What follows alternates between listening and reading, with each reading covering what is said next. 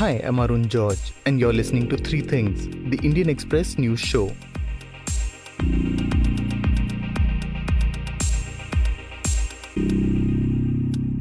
और आप कैसे जाने का प्लानिंग है आपका? बस पैदल यात्रा जाएंगे, कोई गैल में साधन मिल जाएगा तो बस उसी में बैठेंगे। कितने बजे से चल रहा है आप लोग? 4 बजे से निकल, सुबह 4 बजे निकल जाएगा।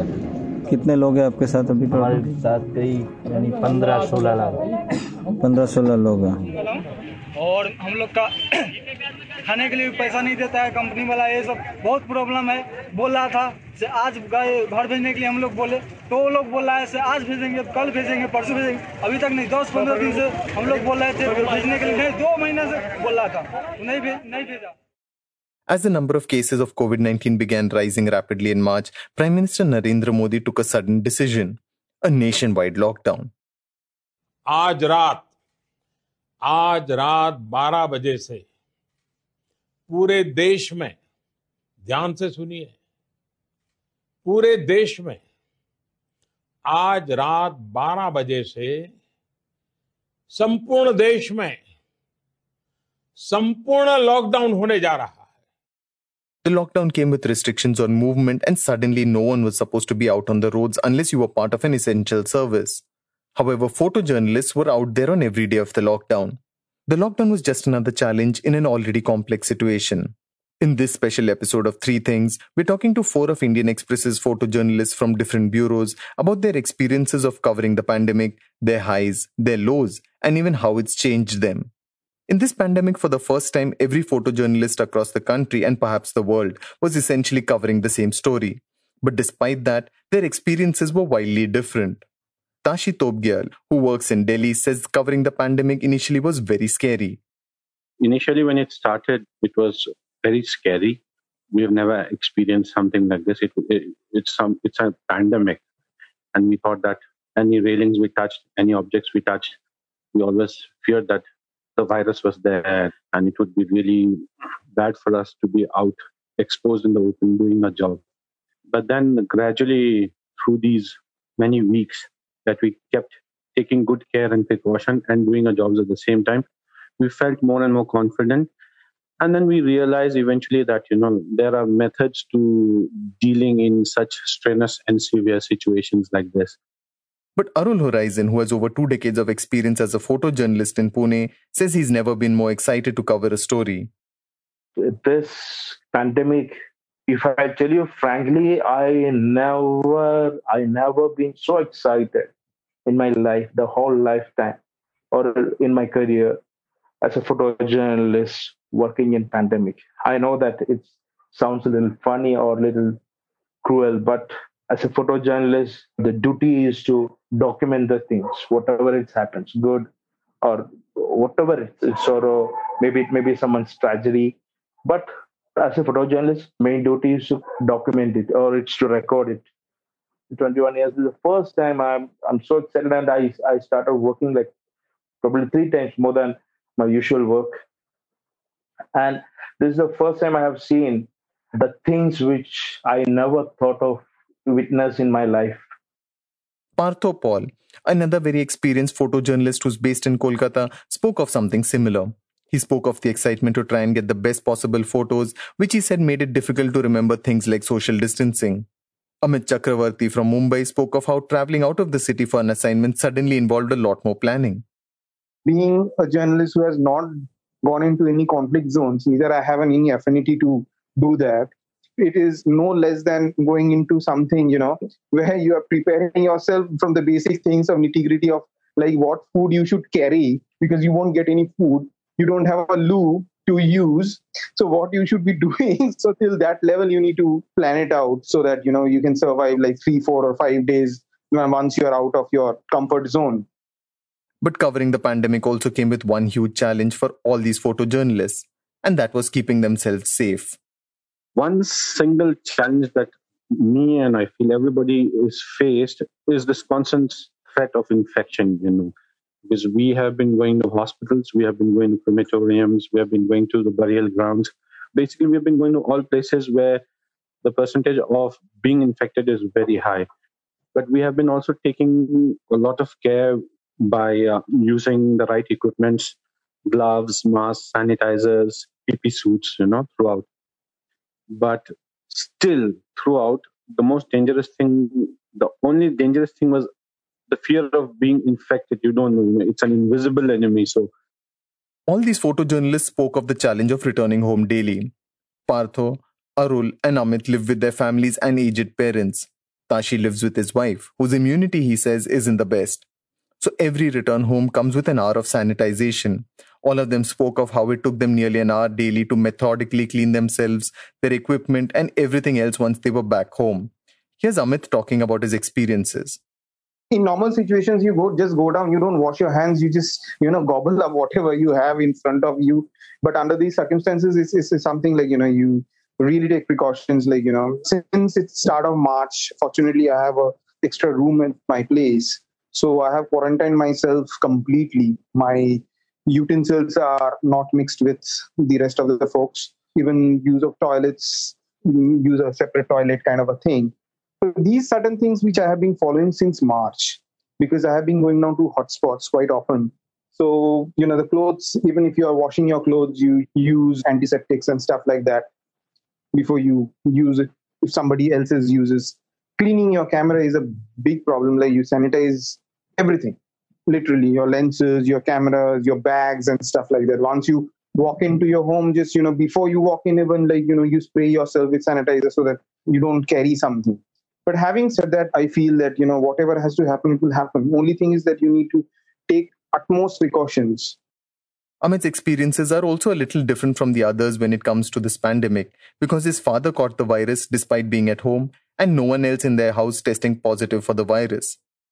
My dad is 85, my mom is 76. So it is always a worry in your mind that whenever you're going down, the infection should not come down to them, because you can fight it out, but they may not be able to do that.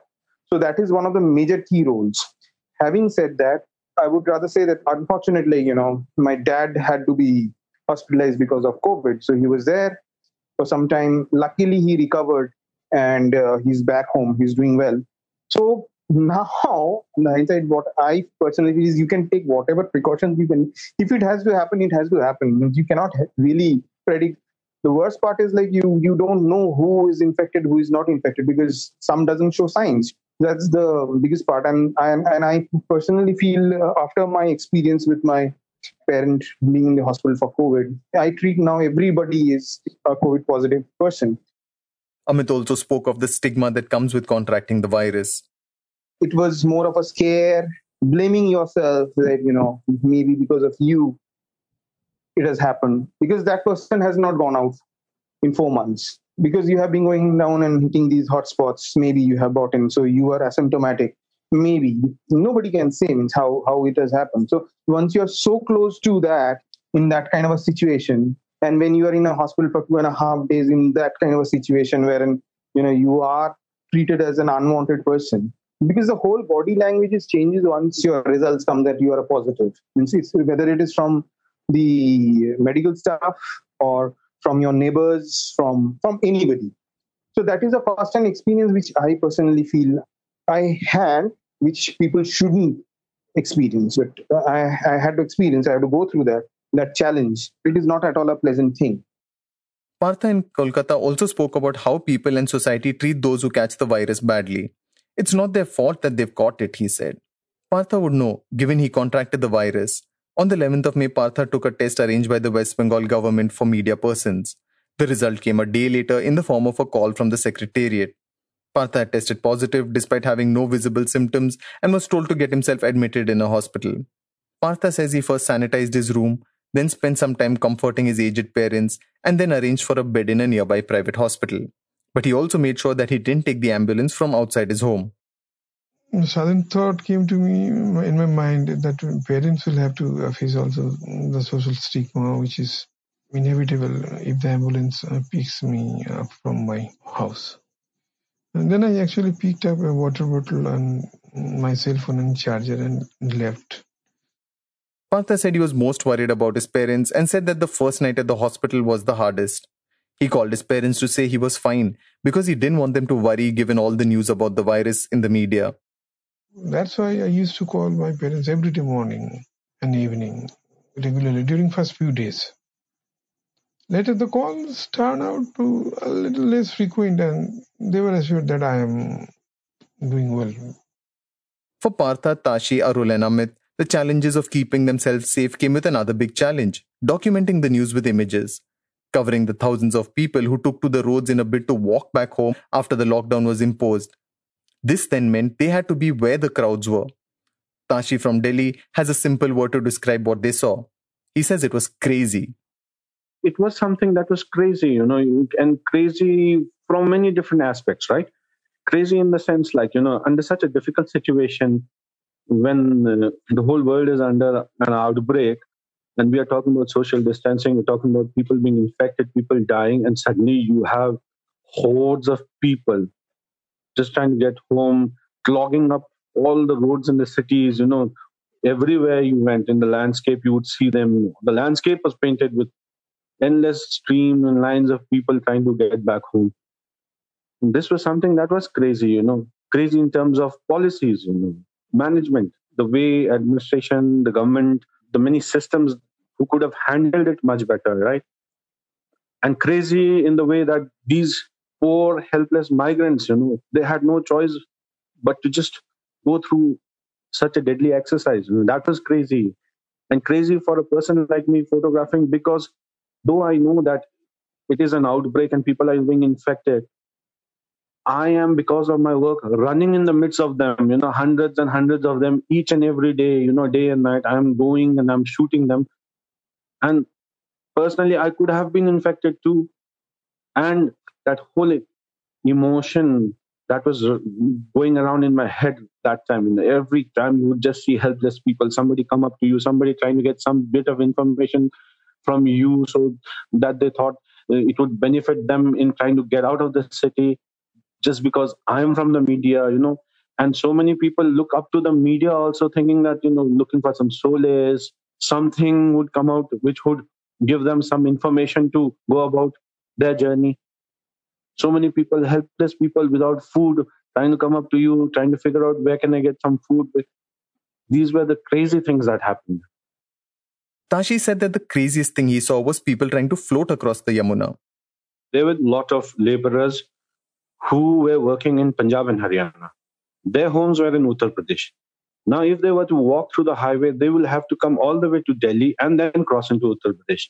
So, towards Sonipat, you have the Yamuna flowing, and then one bank of the Yamuna is Haryana, the other bank of the Yamuna is Uttar Pradesh. So, this is like a shortcut for them. And the other thing is, because they were being stopped by police over the bridges and the main highways, these people were resorting to tactics like that, where they would sleep and rest during the day near the highways, and in the night mostly they would stroll down and like sneak down to the Yamuna River and then cross it. Some places they crossed on little boats and rubber tubes, but many places where the river was shallow, they were walking through it with women and children and things like that, just because to take a shortcut and to evade police.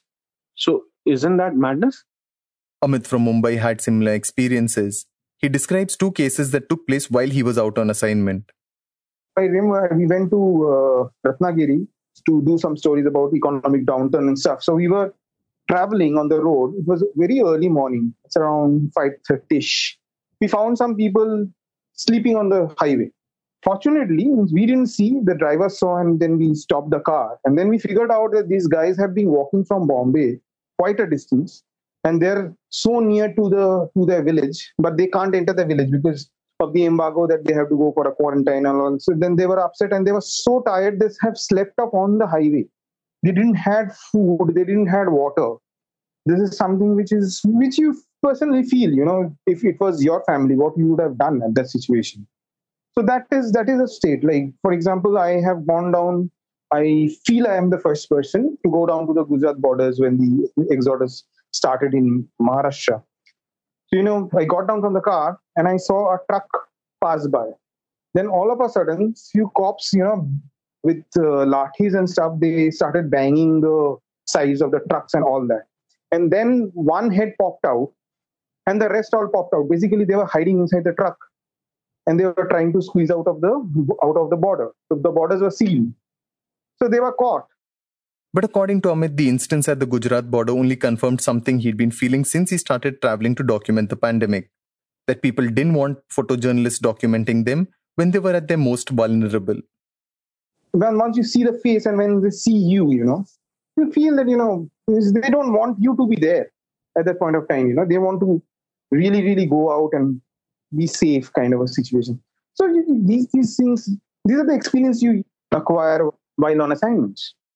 The other photojournalists also spoke of this. Here's what Tashi had to say. On day one, when I started the migrants, I was just a news photographer, right? I was there, I was following them.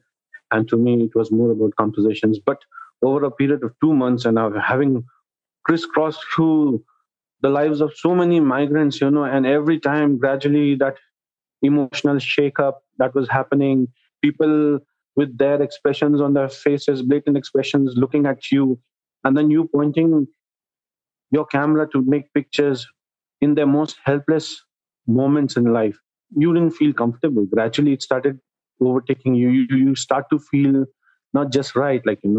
I had a job to do. I know that, and I was trying to do it honestly. I was trying to do my best, but at the same time, slowly it started creeping into me that if I were to be in that place, if I was in a state of helplessness, and somebody being photographers, media, constantly keeps putting in their lenses into my face, trying to get the best shot, how would I feel? So gradually this thing starts creeping inside me that, am I doing the right thing? Am I being respectful? It kind of hurts you. Arul in Pune also spoke of how it had forced him to start thinking more about what he was documenting, and he thinks these experiences have made him more human. When I see the people on streets, when I see the state of helplessness, or probably people with no hope in the streets, in the hospitals. So actually, I felt for them. And always, when we think in their places, it's like, oh, I feel bad. I feel bad. And especially when go to the streets and all, when we see the people, the laborers walking and all, like we feel that, how fortunate we are. Like I have a place to stay, I have food to eat. Suppose if something happens, I can share with my friends, the people and all that. But what do they do? What do these people do? But Arul also had a chance to help when he and a colleague were working on a report about how people were walking back to their hometowns. They stumbled upon a woman in a hutment in Pune who needed medical treatment after having delivered a child on the second day of the national lockdown. The child had been at home for 20 days without any medical care. When I happened to see this kid, they were in a small hut, and this kid, 20 days old kid, boy, he's just like in a very bad shape. Flies are on his face, and he's just laying at home. The lady, his mother, she's a handicap. She's also had a lot of problems, leg problem, and I mean, she didn't get any care. Even some of their fellow ladies, they helped them taking the baby out, and they cut the cord and all. So when I got to know all this, and when I saw the kid, it's like I normally I if I see something like this, I take pictures and all. It's fine, but I try to help them the way I could. But here, when I saw this, I just couldn't take off my eyes because I just thought of my kids that time. Immediately, I've given some money. I've given some money. I asked them to do the whatever it's needed, emergency, do it. The next day again, I went with a team. So because that time it was everything was escalating. So I don't get any government doctors or anything. So I had a friend who had a hospital. It's a mental health center. He got a huge hospital. So I asked him for a help. So he sent me an ambulance, a doctor, and a nurse, and a helper, and the sanitizer guy. So we went there. I just want to check her, do the primary checkups, whatever it is, if she healthy or not. But during that checkup, it turned out to be that she is anemic, and she was actually very bad situation there. She as well as the kid. Then immediately we have taken her to the hospital, nearby hospital, private hospital. From there, we have gone to the Sassoon Medical College, that is the Sassoon General Hospital. There, she was admitted to ICU. Then there was a COVID test done, and she became negative. And 25 days they were in the hospital. After that, they were let off. Covering the pandemic has left an impression on all four photojournalists in different ways. Tashi says the pandemic has taught him to be more careful with his money, but he says he's still writing off this year, and it's a zero for him. I have just kind of given zero to this year in terms of everything, Like I have no expectations out of it, and nor do I have any expenditure on it. Like it's a zero, right? So what will I expend on, right? And then the situations are such that I can't even expend it even if I want to, because everywhere around the world, it's the same chaos. So it's a 0 year for us. Amit says that having gone through the hospitalization of his father and documenting the pandemic, he now believes one thing: we all need to help each other to get through this. Obviously, as a photojournalist, you have to be compassionate towards your subject, but you have to be more compassionate if you can help somebody. Do in whatever respect I feel you should be doing it. These certain things are I feel the positive points from this whole pandemic situation. And moreover, obviously, the economic downturn which is happening for all the industries, not only us, it's all the industries. It's quite scary. So you have to have that kind of compassion towards your personal colleague, towards your colleagues, as well as your subjects, your neighbors. So in whatever way you can help out, because the first thing what happens is in these kind of environment is like, to shut yourself down so that, you don't get infected. It is not about you shut yourself down. It won't help that person, neither it is going to help you out. Rather, if you can help in provided like to a certain level where you don't get affected, but that person gets that help, I feel one should do it. You were listening to The Three Things by the Indian Express. Today's show was written and produced by me, Arun George, and as always, was edited and mixed by our producer, Joshua Thomas. If you like the show, then do subscribe to us wherever you get your podcasts. You can also recommend the show to someone you think will like it. Share it with a friend or someone in your family. It's the best way for people to get to know about us. You can also tweet us at Express Audio and write to us at podcast@indianexpress.com.